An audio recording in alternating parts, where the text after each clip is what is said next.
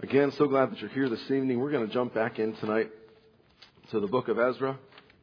And we're going to be looking at Ezra chapter 3 once again, if you want to turn there. And we'll start reading right now. We'll start reading in chapter 4, verse 1. And it says this in Ezra 4, chapter 4, verse 1. It says, "Now when the adversaries of Judah and Benjamin heard that the children of captivity builded the temple unto the Lord God of Israel, then they came to Zerubbabel and to the chief of the fathers and said unto them, Let us build with you, for we seek your God as ye do. And we do sacrifice unto him since the days of Esarhaddon, king of Assur, which brought us up hither." This last couple of weeks, the first week we talked about the opportunity for a comeback. And we talked about that, and we talked about that being what the remnant had done. And they had come back from Babylon, they come back from captivity. The second week we talked about the idea of the return of the vessels. And we talked about the return of the vessels of prayer and of church attendance and of purity and of personal evangelism, of fellowship. Like the vessels that were stolen from the temple and were returned by Cyrus to Jerusalem. And then the third week we talked about the fact that we are individuals, but we are individuals serving together, and that we need to be unified, and we need to be consistent, and we need to be patient as we worship the Lord together during that comeback. Tonight, we're continuing on. We'll be continuing to follow the Jewish nation and the return to Jerusalem, to their pre-captivity lives, coming back to what it was before captivity, and to their right relationships with God. Tonight we take a look at the blessings and the struggle that will sometimes come as blessing occurs. It's like our sinful nature. It's like our sinful nature. It doesn't have to be. It is not happy. Okay. We have the idea that there will always be something, no matter how minuscule, to complain about. There's things that come along in our lives, and blessings that come, and then we'll find things that we'll find to complain about. The Bible calls these adversaries that we read about in verse 1 and 2 before we even hear of the problem. Okay, they're called adversaries here before we even hear of the problem. And the question for you is this: Did you ever have that situation where everything was going great, and then along came, and then you fill in the blank. Everything's going great, and then along came, maybe it's a person, maybe it's a situation, and maybe you were that person. Maybe you were that person where everything was going great for someone else, and then along came you. And that's not what you want to be. You don't want to be that person. But we've probably all been on both sides of that equation. But the idea here is that this unidentified person is already known for making trouble. It's that one person that everyone knows about in the crowd. It seems like there's somebody that's that way, and there's nobody in here like that tonight. Okay, I don't. At least I wouldn't know if there was. Tonight, let's take a look now at how we got to this point in Ezra 4, 1 and 2, and then how the Jewish nation responds to such a group of people. Last week we finished in verse 7, and the materials began to be gathered for the rebuilding of the temple. And we'll take now a look at the next two verses 2 years later, that this is not a small project taking place. This is not a small project taking place. Again, last week we saw the unity, we saw the consistency, we saw the patience, and now tonight we're going to take a look at the first point tonight is the priority of worship. The priority of worship. And we're going to take a look at Ezra chapter 3 and verse 8, which says this: "Now in the second year of their coming unto the house of God at Jerusalem, in the second month began Zerubbabel the son of Shealtiel, and Jeshua the son of Jozadak, and the remnant of their brethren, the priests of the Levites, and all they that were come out of the captivity unto Jerusalem, and appointed the Levites from 20 years old and upward, to set forward the work of the house of the Lord." Verse 9. "Then stood Jeshua with his sons and his brethren, Kadmiel and his sons, the sons of Judah, together to set forward the workmen in the house of God, the sons of Henadad with their sons and their brethren the Levites." So we see that Zerubbabel, Jeshua, and the remnant really had a focus to put God's work first in their lives. They had an idea that they wanted to put God's work first in their lives. Remember that in the correlating text there in Nehemiah chapter 8, 1 and 2, the remnant is asking Ezra to bring the law of Moses. Okay, there was a focus on God first. They together asked Ezra to bring the law. They wanted to hear what God had for them. So there was this priority in their lives that could not be shaken. For that to be the case across so many must mean that there is a great fervency, a great fear, a great honoring of the Lord. We've said that yes, it was a remnant, it was a small section, but it was still a gathering of 50,000, okay, ish. So to have that many and for them to say, and to not, scratch and claw and say, hey, I'm going to be first, I'm going to be in power, I'm going to do this, I want to be in prominence.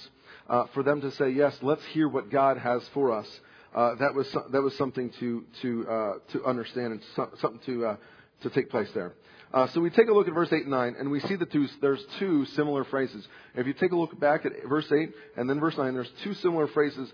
Verse 8 tells us that they are going to set forward the work. That they are going to set forward the work. And then verse 9 tells us that they are going to set forward the workmen. Okay, first we have the work and then we have the workmen. This order is obviously gives us then priority to the work. The work is first. So this is helpful as we take a look at church today and the priority that we have today. God and the work first, and then the people who will fulfill the work second. God and the work first, and then the people who will fulfill the work second. Here's an example. There should be a priority to evangelize the people of South Riding and our surrounding areas, right? We would agree with that. We should have a desire, we should have a priority to evangelize this area. This priority should not happen only when there is a faction of people to do it. Okay? For CBC, for Community Baptist Church, whether there are people to do it or not, the priority of the work, the priority of God and us reaching our community is there. I'm telling you here now that this is a priority for CBC. And whether people, and I'm not saying anything negative here, but this is just the example, but whether people do it or not, the priority is still that we would reach these people. So we see that idea of the priority of the work being before the priority of the workman. Another example is this. I work with music here. And Christmas is coming. And let's just say, I forget, we've been having some rehearsals in a small group. But let's just say that we have 6 songs, something like that. I don't know. We have about 6 songs that we're working on with groups. There's some solos and different things that we're working on. But let's just say, for example's sake, and I didn't really even look at the music to figure this out for real, but let's say 4 of the songs have solos in them. And, I, as the music director, will have the solo in every single one of them. Why? Because it's a matter of position. I'm that important. You say that's ridiculous sounding. And I say, yes, absolutely. That's ridiculous.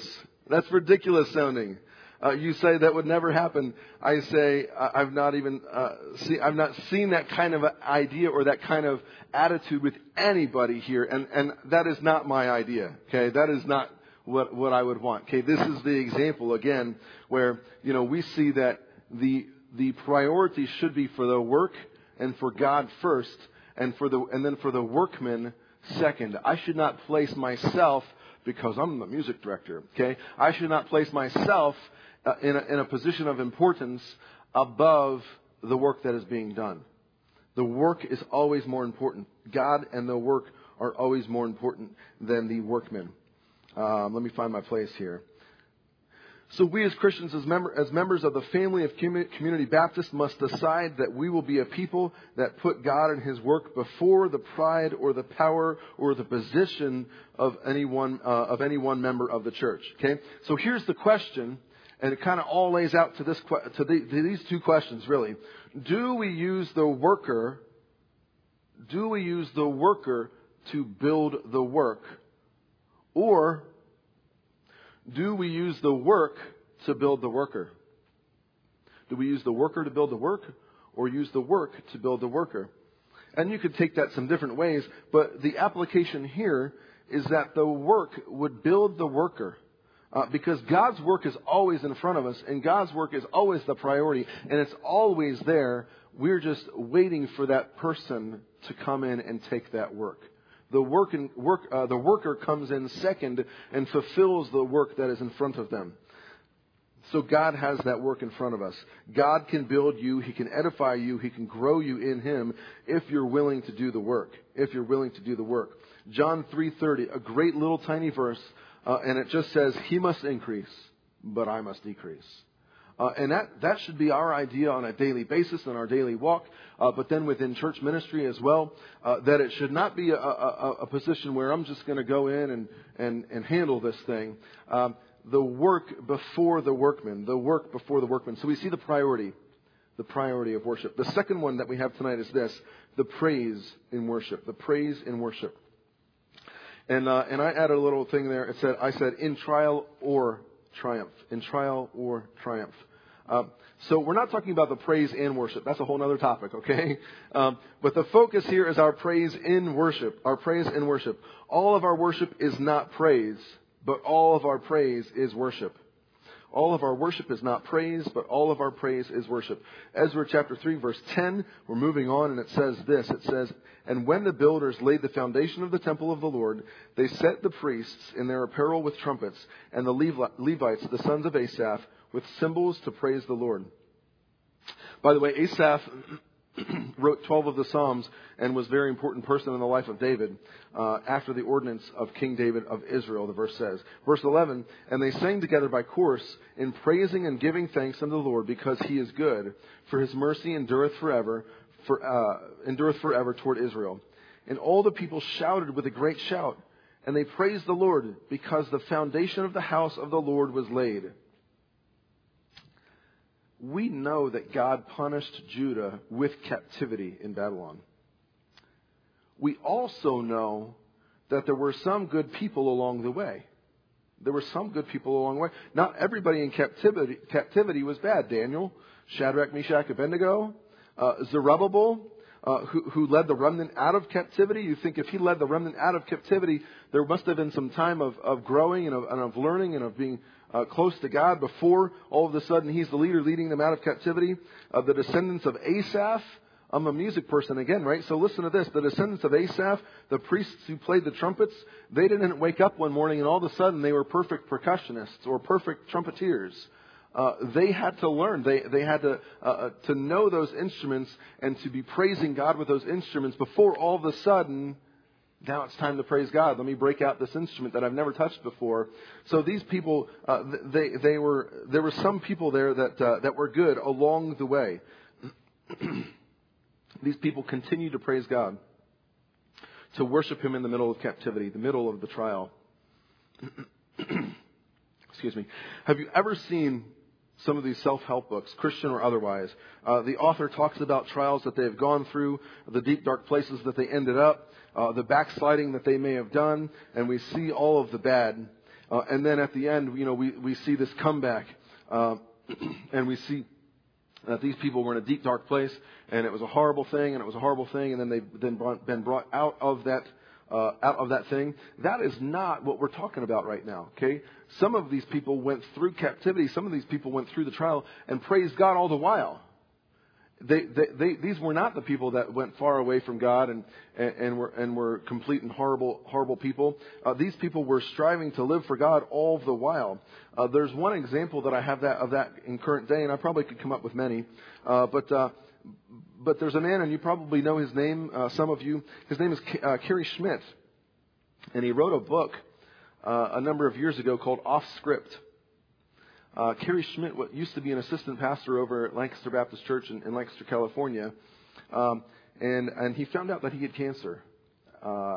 Some kind of lymphoma, something or other. I'm not really sure exactly what it was. But he found out he had cancer, and he actually was in the D.C. area when my wife and I were living in Maryland, and we visited with him and were there at a conference that he was at the week of him starting his cancer treatments. The significance of difficult circumstances diminish greatly in the presence of God. The significance of difficult circumstances diminish greatly in the presence of God.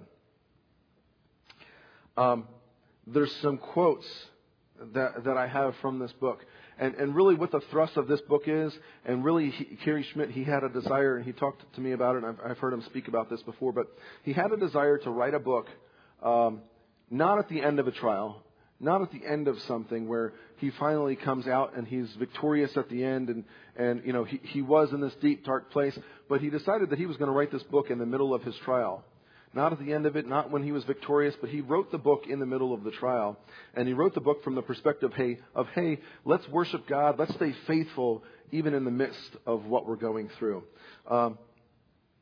He wrote this. He said, this is just some different things from the book. He said, if you do not walk with God, you're wasting your trial. He said, a trial is like a precious treasure that God places in our hands and loans to us. It's a trust, a sacred trust. It's an opportunity to show His grace and goodness to others and to be used by God in a very special way. God doesn't give trials to someone unless He has a special plan to use it. He says this. He says, many may pray for you. Many may encourage you. Many may reach out to bless you. And you will thank God for each and every person who does so. But no one can be God for you. No one can walk with God for you. No one can make you enter His presence and to hold onto His hand. That is something only you can choose to do. And then right there, the last quote that I had for you, it just says, the off-script season is simply a time when God's greater glory is magnified through your greater weakness. And so we see just this example, and probably many of you could come and give testimony of God in the middle of your trial.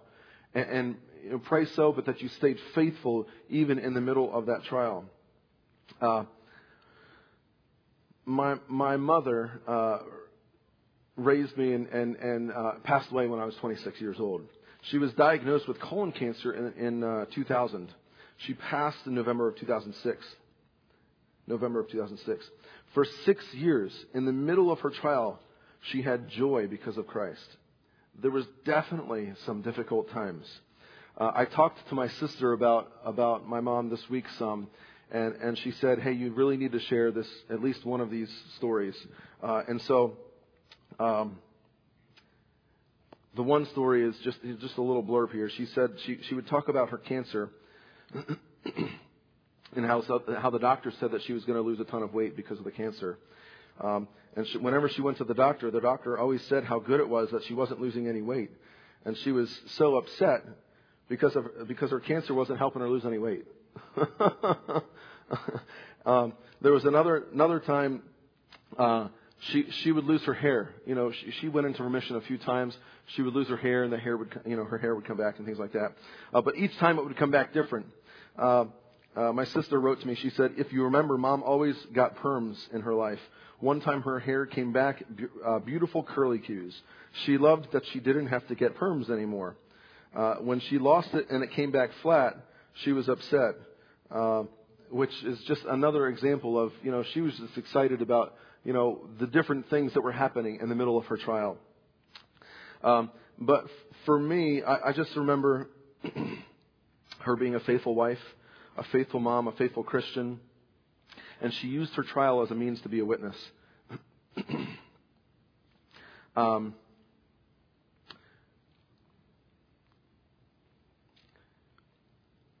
I remember telling my mom 3 years into me teaching in a public school system, and I remember telling her that I believed that God was calling me into a full-time ministry.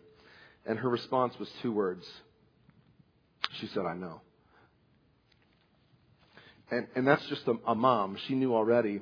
But just her being faithful to God and her seeing that in my life and her using her trial as a means to be a witness is just an amazing thing to me still. You know, this is not my notes, but one of the reasons that I felt God calling me into full-time ministry, and this happened even a little bit later than that conversation, but the day before my mom passed, we were in a hospital in New York City, Sloan Kettering, and you know, up a number of floors.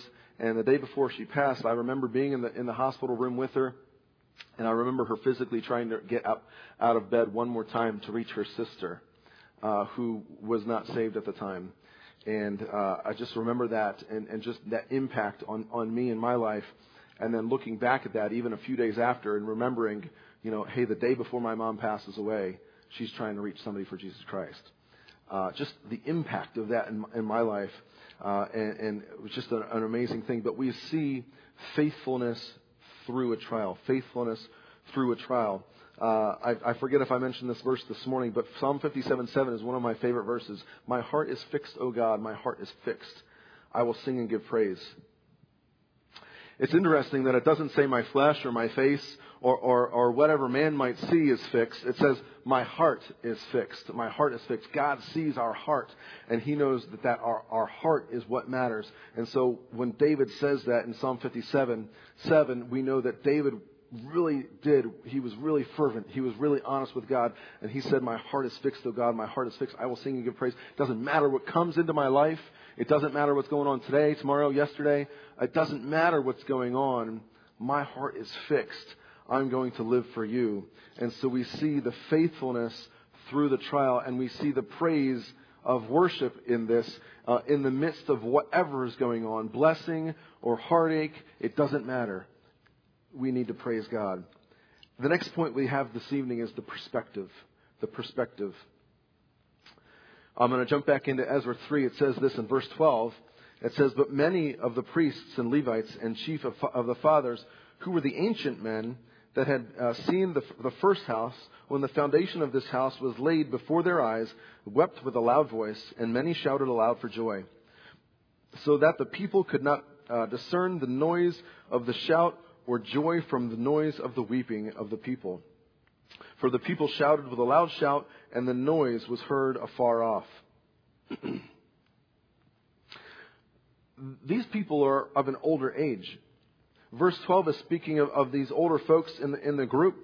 These are those that are at least 73, 75, maybe 80, maybe even older. Captivity was 70 years long, and these are speaking of people who saw Solomon's temple before that, before captivity, before it was destroyed.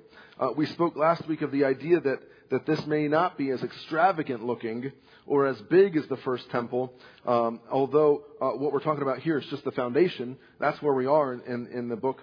So it's not finished and it's not even close. But what we see here is when we see that they were so excited to see this temple starting to come together. When you had something good really going on in life and that ends, then you see your children pick it up again. Okay, that's what's going on here. These older folks, they were young when they saw Solomon's temple. They exited scene. They were in captivity. They're coming back now, and they're seeing their family, their kids, their grandkids that are picking it up again, and they're having the desire once again to live for God and to rebuild the temple. And so we see the joy that they have, that their legacy is not lost, and that it will continue. There may have been many feelings of the restoration there, and the fact that the legacy will continue in spite of their own actions. Their own actions brought them to captivity, but then we see that they've come back. We see that they've come back. Question for you, and I asked this question to myself, and I know the answer, but have you ever messed up and actually apologized to your kids? Some of the parents in here, you've messed up and you go and you apologize to your kids. I have.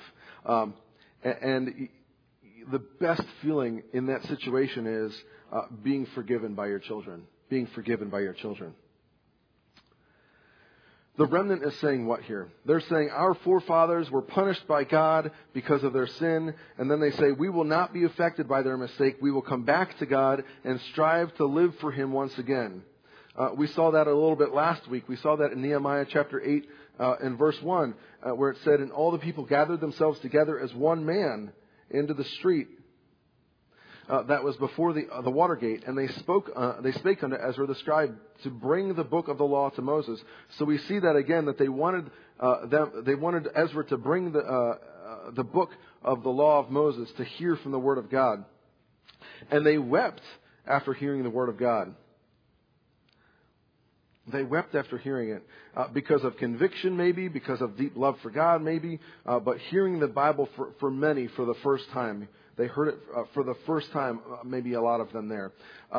they are told to be encouraged in the Lord, and they are told, for the joy of the Lord is your strength. That is given to them as well. The takeaway here is that the perspective is that God is merciful, and when we see progress in our spiritual walk, it is a great time for us to celebrate what God has done. God is not opposed to fun. God is not opposed to fun. Nehemiah 8:10 says, "Go your way, eat the fat, and drink the sweet, and send portions unto them for whom nothing is prepared. For this day is holy unto our Lord, neither be ye sorry, for the joy of the Lord is your strength." And so we see that it's okay that when we have spiritual victory in our lives, that we can celebrate that. We can celebrate that.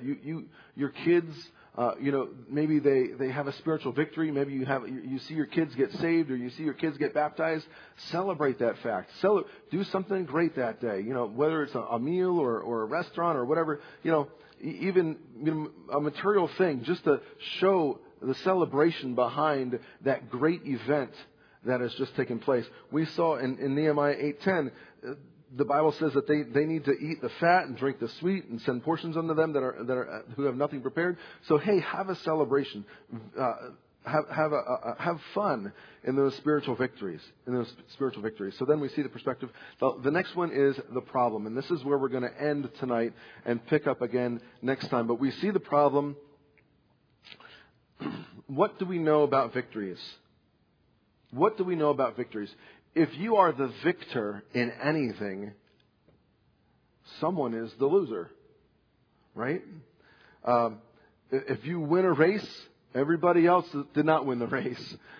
If you get the promotion, nobody else got the promotion. There is someone who is not the winner. Okay, if there is a victory, then there is somebody who did not have a victory. And who is the one that who does not have the victory in our lives when we have a spiritual victory? It's the devil. Okay, there's always somebody who is the loser, and you know what? It is okay if we make the devil a loser by our own spiritual victory.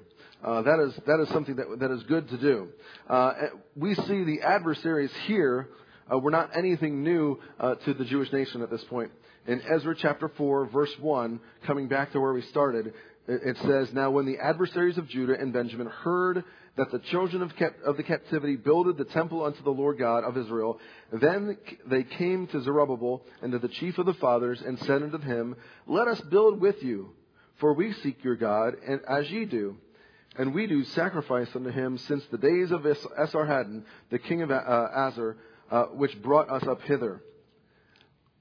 We're going to talk more about the adversary in the midst of your victory next time. But for tonight, know that with spiritual victory will come the world, will come your own flesh, will come possibly the devil, knocking at your door to try and pull you back down.